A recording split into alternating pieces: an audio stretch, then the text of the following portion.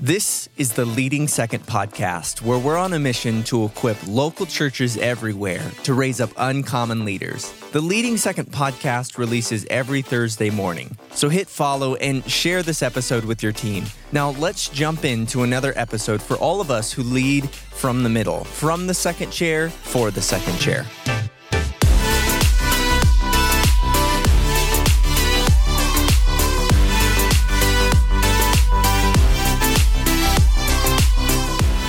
Hey, welcome back to the Leading Second podcast. My name's Clark. I'm one of the team members here at Leading Second, and I'm so glad you've joined us today because we have another great conversation, and joining us today is Greg Bosch from Elevation Church.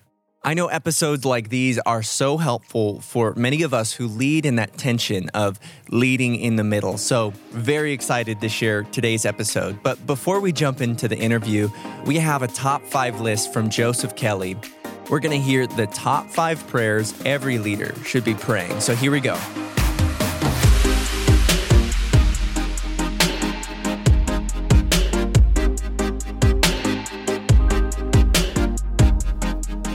What's going on, everybody? My name is Joseph Kelly. I get the privilege to serve as the associate pastor at Discovery Church in Oklahoma City. And today, I am super pumped to be able to share with you the 5 prayers that every leader should be praying. The prayers that you need to be praying right now, today, for your life and your family and your ministry. And I hope that these help you today. So let's just jump right in. Number 1, 5 prayers that every leader should be praying. Search me. Psalm 139:23 says, "Search me, O God, and know my heart. Try me and know my thoughts." We need to be praying this prayer of search me to ask God to reveal anything that he is not pleased with. Ask God to point out the areas of our life where we are not right with God. Our thoughts and our feelings can be a minefield of traps that will limit our faith, distract our focus, and open doors to temptations and strongholds in our life. So we must be constantly praying, God, search me. The second prayer that I believe that every leader should pray is, God, break me. Now, this is a messy prayer, and I know we've all heard at some point in a sermon to be careful of what you pray for. But we love the image of God as our deliverer, our redeemer. We love the idea that God will set us free from every oppression, every sin, every struggle. But this prayer becomes very messy when the thing that I need to be free from most is me. Sometimes the greatest obstacle that we must overcome to be the man and woman, the leader that God has called us to be, is to overcome ourselves. James 3:16 says, "For where you have envy and selfish ambition, there you will find disorder and every evil practice." We need to be praying prayers of, God, search me, but more than that, God, break me. Break me of the me that I don't want to be and mold me into who you desire that I become. So we've got search me, break me, and number 3, God, stretch me. Psalm 119:32 says, "I shall run the way of your commandments, for you will enlarge my heart." This is the kind of prayer that we must be praying when we desire to grow up spiritually, to go to greater levels, greater responsibility, greater depths of our relationship with God and our leadership. When the first century believers prayed for greater boldness, instead of asking God to just take away their problems and persecution, they were praying prayers of, God, stretch me. Number 4, we need to be praying, God, teach me. One of the greatest attributes, I believe, of a spirit-filled leader is that they are teachable, and not just teachable to their authority, not just teachable to their senior pastor, but are you teachable to the Holy Spirit? An attitude that is teachable far outweighs your talent every single time. And asking the Holy Spirit to teach you requires a humility that we must possess as second chair leaders. Saying, I don't have the answers, but God, I know you do. Psalm 86 says that as the Holy Spirit teaches us that he will unite our heart and our soul. And we know as leaders in the church today that unity is vitally important in everything that we do. Number 5, last one is this: God, lead me. Ask God to take our lives and do whatever he wants with them, to live life with an open hand. And we must believe, not just saying it with our mouth, but we must believe with our heart and our mind that his plans are truly better than our own. His ways are higher than ours. His thoughts are higher than ours. And the Spirit gives us direction that we cannot give ourselves. One of my most favorite passages of scripture is Joshua chapter 3, when he's just taken leadership of the nation of Israel, and God tells him to send the Ark of the Covenant out in front of him because you have never been this way before. What is he saying? He's saying you are traveling into uncharted territory and you need my Spirit to lead you into this new season. How do I get direction? I pray, God, lead me prayers. I hope that this has helped you and encouraged you today and given you some handles to be intentional in your prayers as a leader. God bless you. Have a great rest of your day.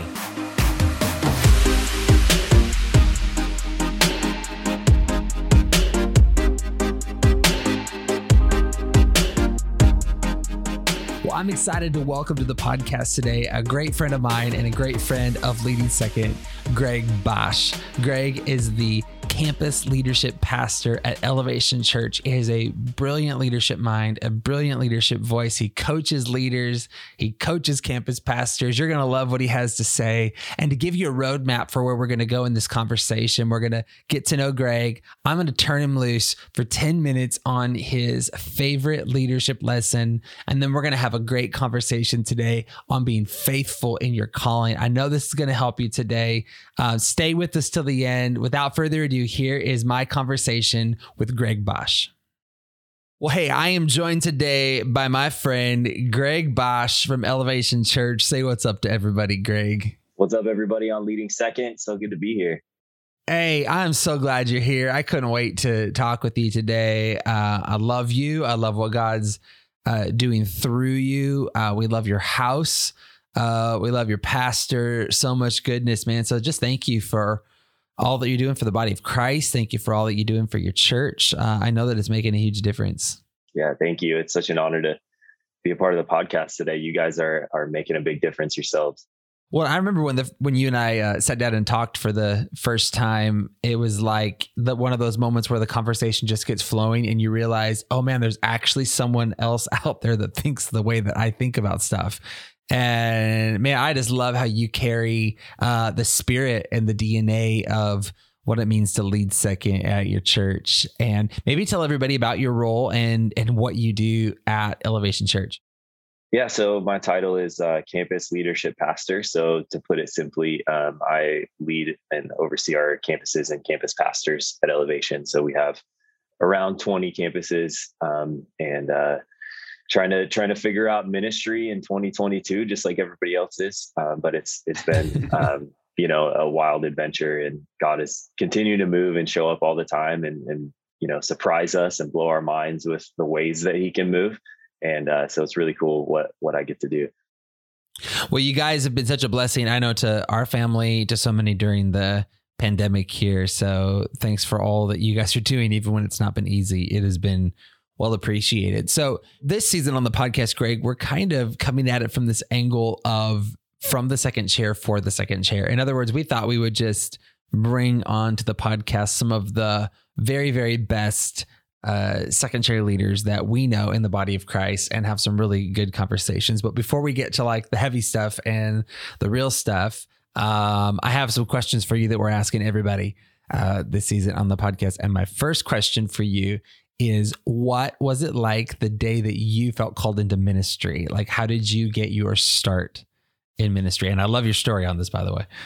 Yeah, I mean, it's a great question. And honestly, I don't know if there's one day or one moment that I can point back to. I didn't have like a burning bush moment where God told me to work at Elevation or anything like that. Honestly, for me, it was, it felt like just a response to what God was doing in my own life, in my family's life, in our city, in Charlotte, North Carolina, which is where I mostly grew up.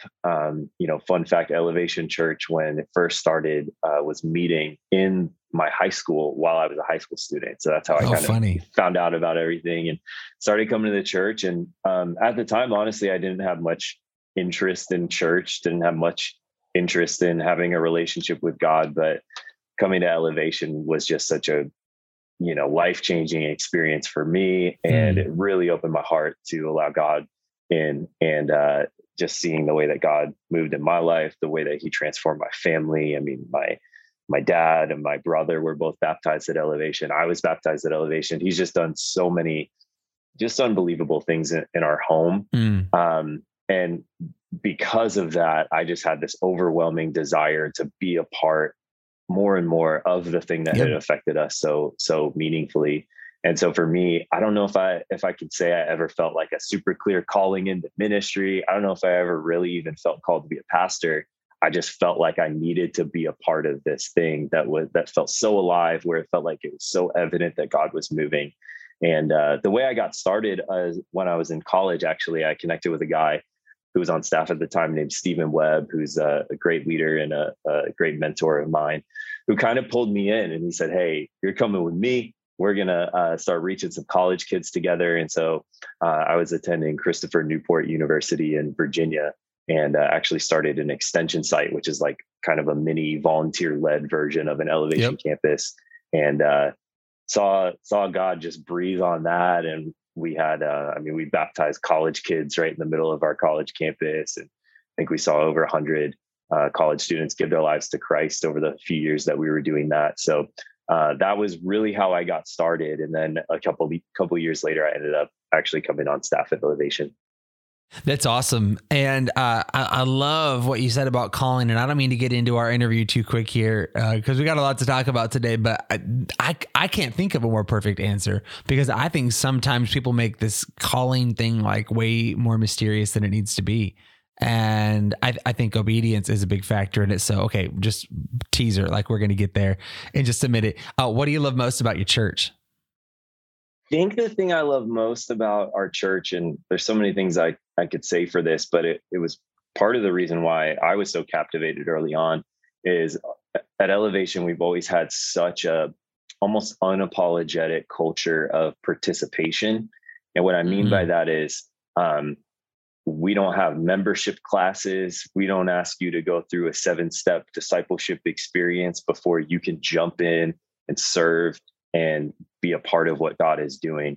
And I've always loved that, because I think it's so true to the way that Jesus led. He called out his disciples, he brought them into the ministry, and he taught them along the way. I think if I hadn't felt like I had an opportunity to be a part of it early on, I don't know if I ever would have been. We've always just been pretty direct about saying, hey, we want you to be a part of this. And there's a role for everyone to play. And you don't have to wait until you've memorized the Bible before God can use you in our church. It's so good, man. Are you a morning person or a night owl? I have spent my whole adult life trying to become a morning person. I'm so jealous of people that can wake up at 5 a.m. and, run 7 miles and read half the Bible before breakfast. And it's still a journey for me. Having a daughter has certainly accelerated that process for me. So I'm more of a morning person than I've ever been. Right. But I think naturally, I certainly would lean towards more of a night owl. That's funny. Hey, you ought to pray for me. So this week, my wife is going out of town for the first time since we are parents of 2. And so I have a full week this week, and I'm single dadding it, and you ought to just pray and fast over here, because I'm going to be up at like 4 a.m. just to be able to take a shower. You're going to do great. Just if you need someone to pray for, it's right here. Okay, what is an influential podcast or book in your life, something that's impacted your leadership journey? I'll give you two books real quick. I read them both back in 2017, I think, and they changed my life. One is called Essentialism by Greg McKeown. By Greg McKeown. And the whole kind of theme of the book is helping you understand what is your essential contribution to the world, and then how can you form your life in such a way where you're eliminating all the rest and focusing on the essential thing that's in you to bring into the world. And then the other one, which the same author, Greg McKeown, is actually, I think, co-author of, is Multipliers by Liz Wiseman. Yeah, great book. And it's not a Christian book, but I've recommended that book to probably everyone in ministry I've ever talked to, because I feel like it's such a great kind of encapsulation of what good leadership ought to look like. And the whole theme of it, the whole point is that good leadership makes the people around you better. So I'd recommend those two books to anybody. Yeah, it's that. I've read the second one. Such a good book. What are you doing? Last question. What are you doing to stay fresh and agile as a leader right now in this season? I'm trying to eliminate and limit. So I think a lot of times we're looking for the next thing to add to our life, or the next thing to consume that's going to help us. And that's all good. And I love to read and I love to learn, and all of that I think is wonderful. But I think what I'm realizing now is sometimes the way that we grow ourselves and the way that we stay fresh and stay open is to take inventory of all the things that are in our life and identifying the things that need to be eliminated or the things that need to be limited. So simply as, limiting social media consumption, limiting how much, TV you're sitting down and watching, limiting what you're kind of giving your attention to, so that you can be giving your attention to the right thing. So I think for me, it's less adding things and more kind of taking inventory of what I can eliminate. Beautiful. I love it. Hey, so for our first segment with you on the podcast today, I wanted to set you loose for a couple minutes for a quick leadership teaching. I'm going to be asking guests regularly this year, give us your favorite leadership lesson. So would you just like drop it on us here? Like you're talking to a room of 1,000 leaders right now. What would you say to us? What's your favorite leadership lesson right now?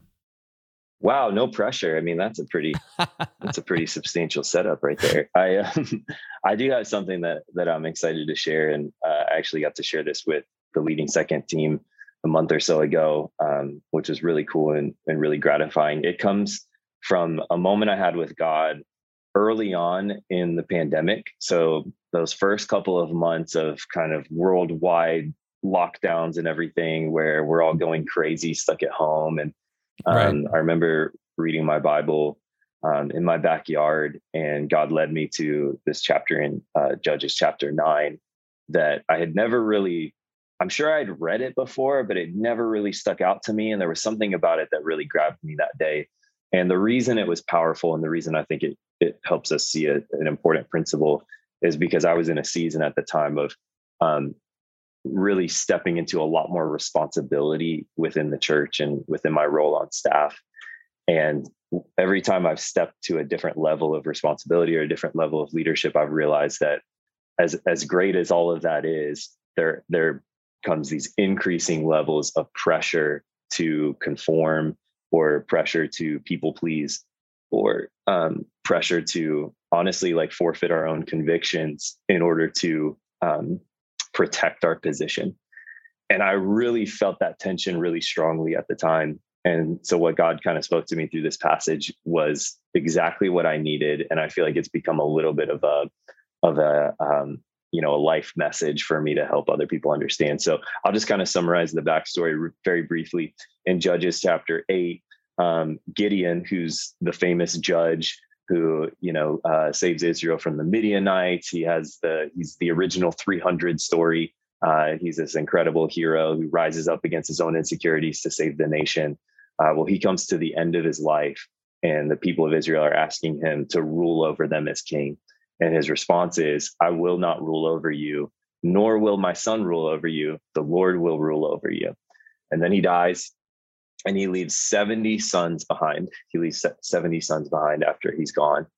And just like we see the same cycle over and over on repeat in the book of Judges, as soon as the last judge who redeemed Israel passes away, very quickly the people, they forsake God, they begin to fall away into idol worship once again, and they did not remember the Lord their God. So that's the backstory. And then jumping into Judges 9, like we said, Gideon had 70 sons. So one of his 70 sons was a guy named Abimelech. And Abimelech gets this hunger for power. And he has these aspirations that he's going to rule over the people, which is so interesting because it was Gideon himself who said, I will not rule over you, nor will my son. And here we are, one of his sons has this hunger to rule over the people and to do it by force. And so he goes on this mission to kind of convince the people around him, hey, wouldn't it be better if you had a king? Wouldn't it be better if I ruled over you? And in order to get what he wants, he actually murders all his brothers. So there's this terrible, violent moment at the beginning of Judges 9 where Abimelech rounds up all of his brothers and murders them all so that he can have the only opportunity to rule over the people. But one brother escapes, right? The youngest brother, his name is Jotham. So Jotham is the only brother who escapes away from Abimelech's kind of rampage. And so Abimelech installs himself as king by force. And then there's this really cool moment where in verse 7 of Judges chapter 9, it says, when Jotham was told about this, he climbed up on top of Mount Gerizim and he shouted to the people, listen to me, citizens of Shechem, so that God may listen to you. And what comes next is known as Jotham's fable or Jotham's curse. And so he tells what's really kind of a parable to the people as a way of convicting them about what they've done and what they've just allowed to happen. So I'm going to read this fable and then we'll talk a little bit about what we can learn from it. It starts like this in verse 8. He says, one day the trees went out to anoint a king for themselves. They said to the olive tree, be our king. But the olive tree answered, should I give up my oil by which both gods and humans are honored to hold sway over the trees? Next, the trees went to the fig tree and they said, come and be our king. But the fig tree replied, should I give up my fruit, so good and sweet, to hold sway over the trees? Then the tree said to the vine, come and be our king. But the vine answered, should I give up my wine, which cheers both gods and humans to hold sway over the trees? Finally, all the trees, after they've gone through all their options and they're desperate, they said to the thorn bush, come and be our king. And the thorn bush said to the trees, if you really want to anoint me king over you, come and take refuge in my shade. But if not, then let fire come out of the thorn bush and consume the cedars of Lebanon. And so their first, second, and third options for king all declined the opportunity. And it was the thorn bush who finally accepted the opportunity to be king. And it's so interesting that in the same moment that thorn bush is accepting this opportunity, it is immediately threatening the people with violence. And I think there's something very interesting there, because I think if we just kind of observe the way that we respond to power as humans, is if you're hungry for power, if you're seeking power, if you're striving after it, the moment you get it, you have to begin to protect it. And that's what we see happen from this thorn bush. But here's what really kind of spoke to me and convicted me about this chapter, is that every single one of the trees that they went to, the olive tree, the fig tree, the vine, each of them in their own turn, they declined the opportunity for a position to rule over the trees, for a platform, for more power, for a promotion, honestly, because it would require them to forfeit the unique thing that God gave them to give to the world. They said, I can't become king because it would require me to stop producing the fruit that God gave me to give to the world. And it was the thorn bush, the only one of all the trees that they talked to, the one who produced nothing of value, was the one who accepted the position.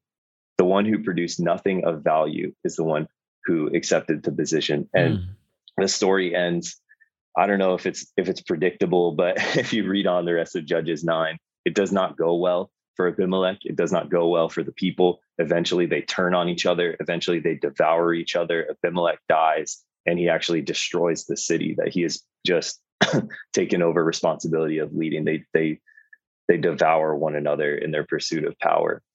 What's interesting though is when you read through the, most of the versions of this story, the trees will say, should I give up my oil by which both gods and humans are honored, to hold sway over the trees, which means promoted. So some of the versions will say, should I give up my oil to be promoted to rule over the trees?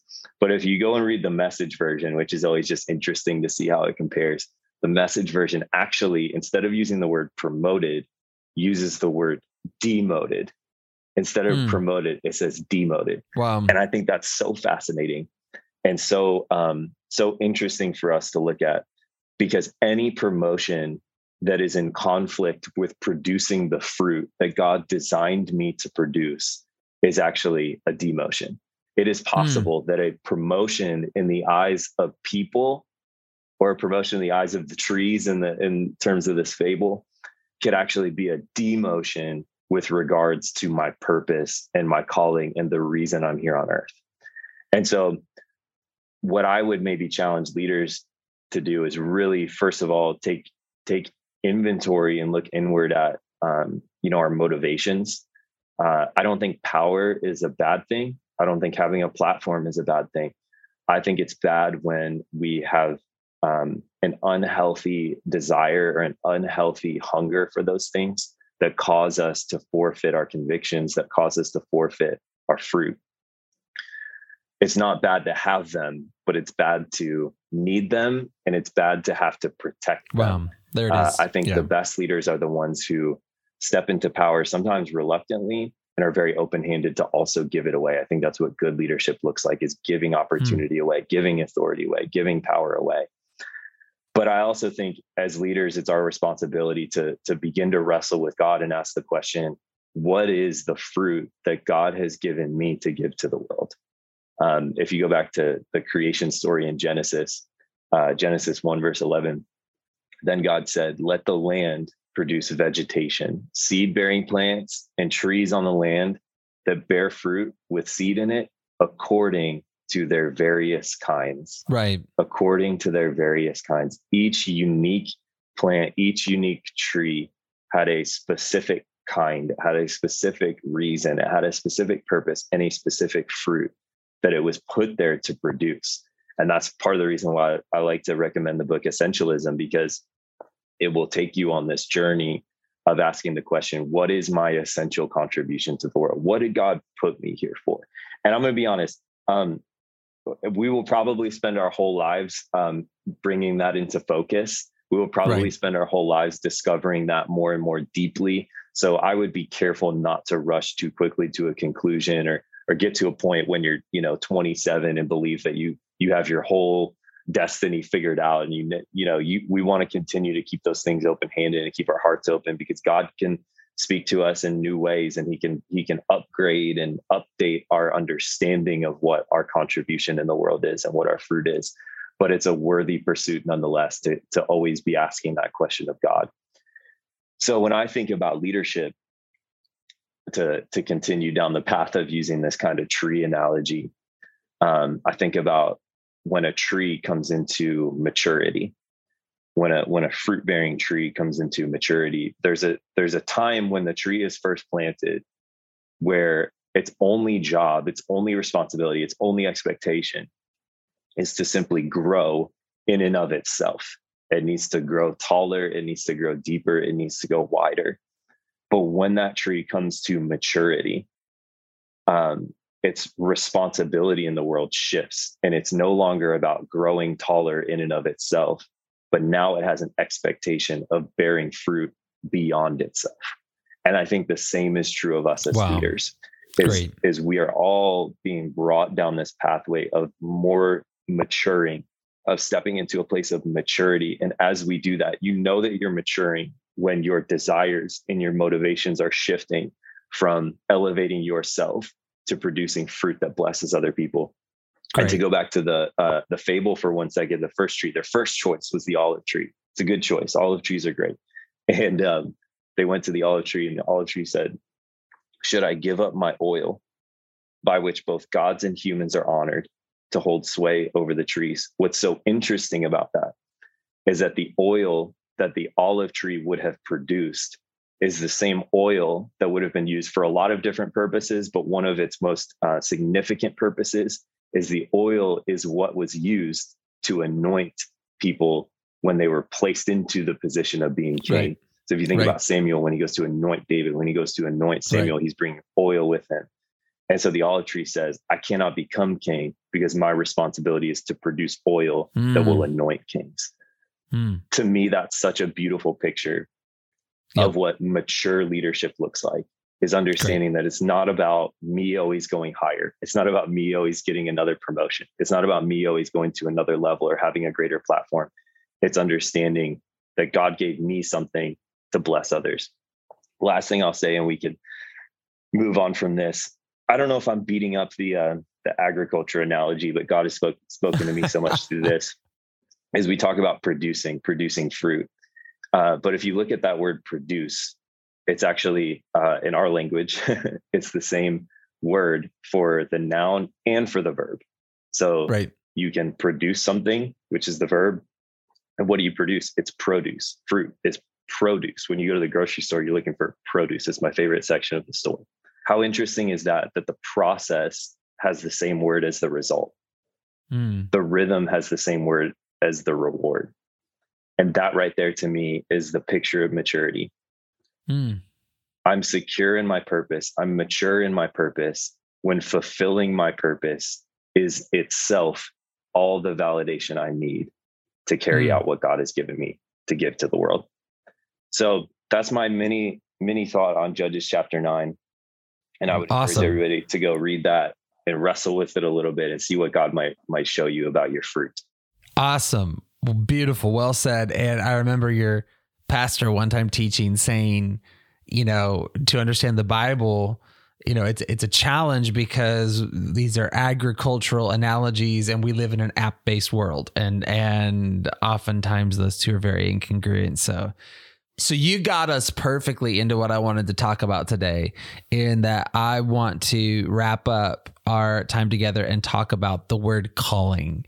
And I feel like it's a mysterious word. I feel like it's a church speak word. Like you have to have been around church for a while to kind of understand this, or ministry. And I think it's tragic that it's misunderstood. And I love that you kind of see this the way that I do. So I'm just going to lob you a few questions on this today. What does it mean when someone says they are called into ministry? We hear that phrase a lot, and I'll get in a minute to why I think this is important, but start us there. Like, what does it mean when someone says, I feel called into ministry? Well, I think part of the problem is that I don't know if everybody means the same thing when they say it. Right. I think what we often mean is we feel that there's been a specific direction or command from God to do something. I think that would be the simplest way to describe what we're trying to say when we say the word calling. And I wouldn't for a second, discredit that or say that doesn't happen in people. It does. I think what's important to understand when we talk about calling specifically into ministry, though, is that if you're a believer, if you follow Jesus, then you're already called. And as much as I love the church and I love what God is doing through your church and through my church and through so many amazing churches in our country and in our world, I think we've got to really be careful about drawing this division between people who work at churches, people who are in vocational ministry, with the responsibility that honestly we all have as the church. That's right. Big C church, to advance the gospel, to help reach people for Jesus, to make a difference in the world. I think we're all called. And if we miss that, then people are going to spend their lives feeling like it's only a pastor's job to reach the world. And that would be a sad reality. You're already called. Yep. And I think it's also important why we have to talk about this, because I think people can feel like and spend their entire time in ministry feeling like they're missing something, like they're missing out on the calling, when in reality, I think going back to your like nouns and verbs thing, I feel like my call into ministry was like a noun. It was like something I was supposed to do for Jesus, and maybe there's some application there. But if you think about the word calling is an invitation. The word calling is a call that you receive from someone else to participate in life with the person calling you. And in reality, our calling starts with this idea that we are called out of the world and we are called into right standing with God. Like we are called back to original intent and called to receive our true identity, which are sons and daughters of Christ. And so the calling isn't like something we go and do for God primarily. It's this drawing us to the heart of God, and which of course we all know out of that flows great service and great work. But I feel like this is like a mysterious concept. And I think the other reason that it was important to me that we talk about this today is in my toughest moments, where I have had to go back to is my calling. Like the moments where ministry got confusing and the moments where ministry got tough, the moments where my role was changing, the moments where my responsibility was changing, and it felt like a little bit of a, knock on the old pride, I had to go back to my calling. And thankfully, I feel like I have an anchor, a strong anchor in my calling, but I have seen those that don't. I have seen them drift in moments that God was calling us to endure. And so I think it's important we have this conversation.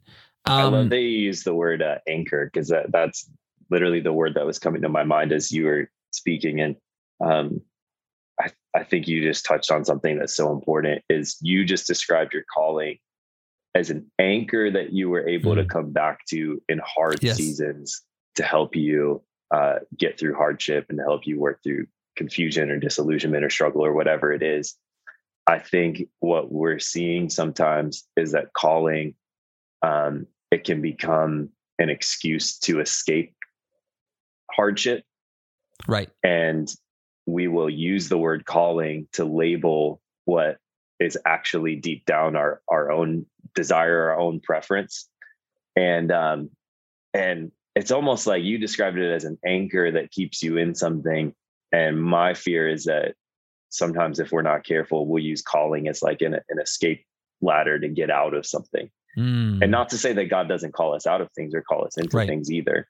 But I think one of the biggest things that we need to kind of come back to and understand in our generation is that when God calls people, and you can see this all over Scripture, when God calls someone, he almost never calls them into a comfortable place. Right. He almost never calls them into, an easy life. More often than not, in fact, almost every time, I don't know if there's a different example.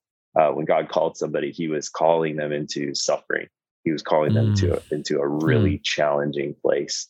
And that's a very intimidating thing to realize. But to your point, it's the understanding that if God has given me a calling, then he's also going to keep me as I walk out that calling. He's going to provide for me, and he's going to walk with me along the way. Let's talk about another way that people use, or I would say misuse, their calling is, you mentioned escape hatch. That's brilliant. I think we also use it as a trump card.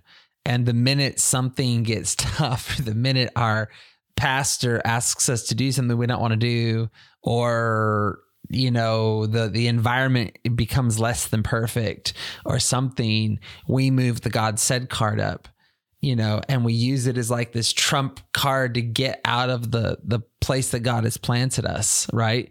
And I think we should be open to transition. I think that most of us will have a couple, really big, solid transitions in our life. I know I go around everywhere telling people I've been a part of the same church for like 40 years, and that's true. I do recognize that's an anomaly. Like I do recognize that I use that as a way to tell people you can go a lot further than you think you can, but I do realize that's unique.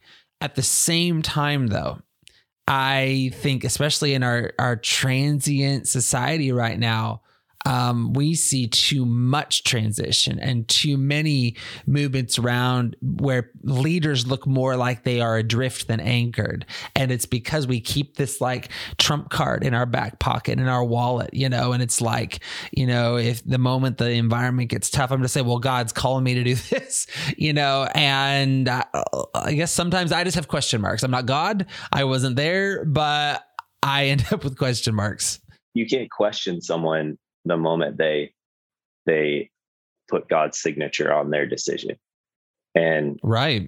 The challenge with that is when we're in the context of a local church or even in just a community of friendship, the moment you blame God or give God credit for what you want to do, it excuses you from any opportunity of wise counsel. Right. And that's why I would strongly caution people to be very careful with what we call our calling, to not throw that word around flippantly. I do think that God calls his people, and we'll talk more about how he does that and what that looks like. I hope we'll get there. But I would say, let's be careful with that. That's a weighty thing to talk about. That's a weighty thing to label. And when we do it, we better be sure and we better take it seriously. And what we don't want to do is put ourselves in places where we're allowing kind of our own desires, or quite frankly, sometimes what the world is telling us or what Instagram is telling you your life ought to look like.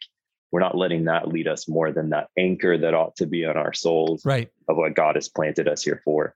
Right. And I've said this on the podcast before. I'm going to say it again. I'm sure many listening to this wouldn't have heard it there. I kind of see calling as having two parts. And this is just more like an application of scripture rather than being explicitly stated in scripture. I sort of see calling for all of us as individuals as having a primary calling and then what I would call an individual calling. I think there are things that are universal to the calling of God on every Christ follower. I think we are all called to be planted in the house of God. I think we are all called to be honoring of and submitted under godly authority in our lives. I think we are all called, to love Jesus and to love others. I think there are aspects to our calling that are universal, and those would be our primary calling. Individual calling would be seasonal, or maybe be built around specific environments where God, I think I felt called to start leading second. I felt called by God. God arranged a unique series of events. It was a calling me out into a step of faith to create a space that didn't exist for a group of people I felt were underserved. There was a definite calling. However, my individual calling had to stay submitted to my primary calling. And to this day, I enjoy a beautiful relationship with my pastor around leading second and around what God has asked us to do. It is tucked up under authority. The vision that we have is planted in the local church. And so it's like under the primary calling, the individual calling can totally flourish and can come to full maturity. I shudder if I think about what would have happened if I would have gotten those two out of order and my individual calling would have taken rank. And I don't think we'd have near the blessing. I don't think we'd have near the anointing, the resources, the favor, any of it, if we would have got the order wrong. The calling of God on my life and our lives, it was, I don't mean just keep using us as an example, but it was real. It was there. But I'm really proud that we kept it in order compared to our primary calling. Yeah, well, let me pause for a second and just say I'm really grateful that you have been faithful in following that calling. And I can speak for, I think, all the listeners and so many more that have been impacted by your faithfulness in this ministry that's made such a difference in the lives of so many church leaders. So thank you for that. But you're right. There are certain things you don't need to pray about because God has already been clear on it. loving your neighbor is one of them. The Great Commandment is one of them. The Great Commission is one of them.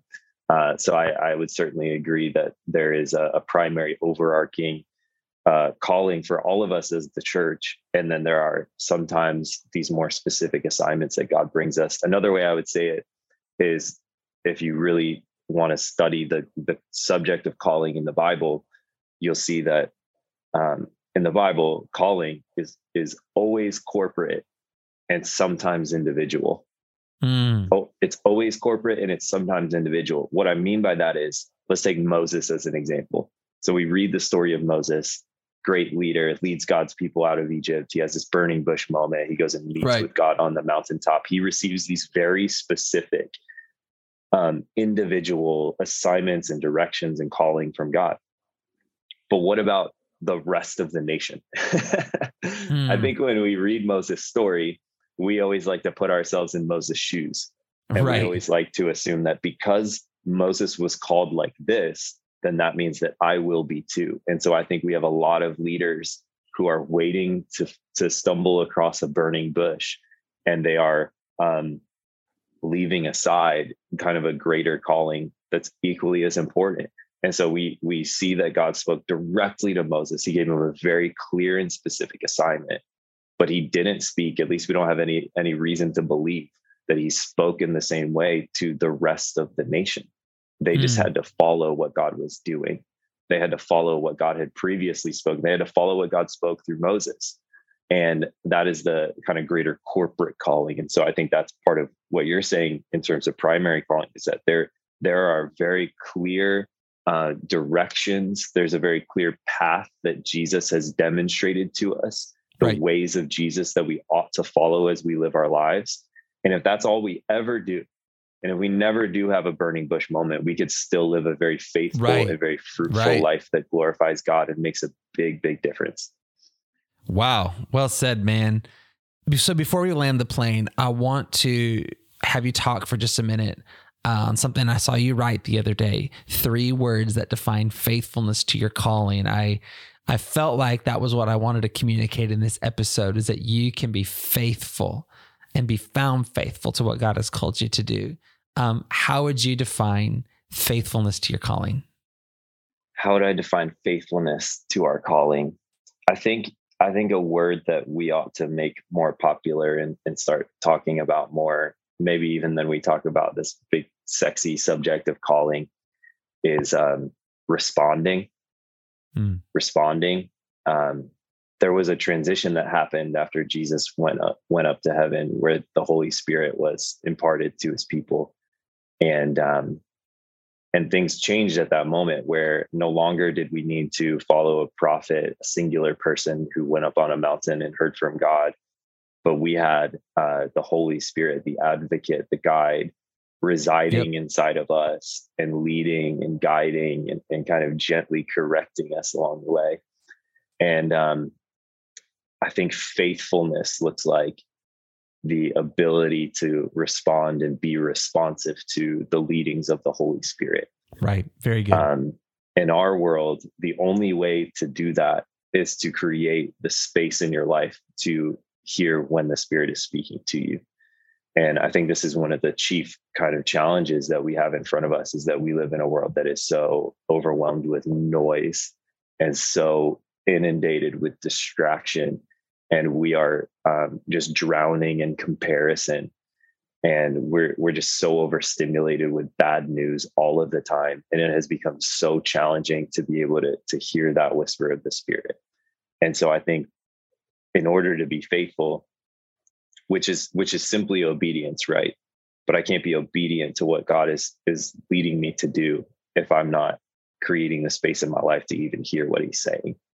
Great. So when it comes to faithfulness, I think it's understanding that it can't come from anywhere other than God's voice. And so if you're not hearing God's voice, how can you ever be faithful to it? Beautiful.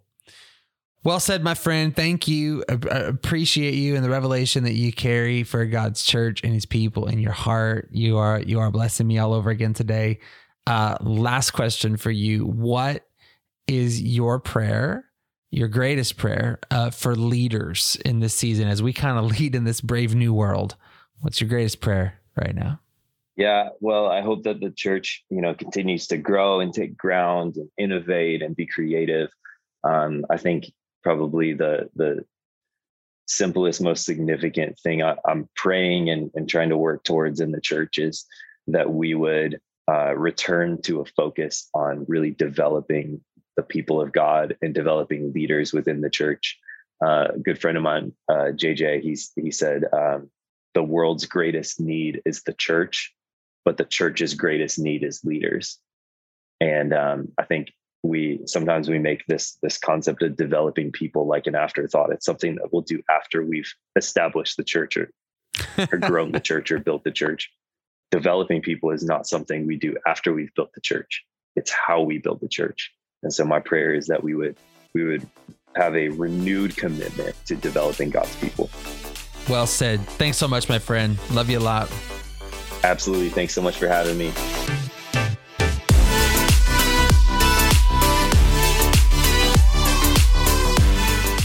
For more information, check out leadingsecond.com.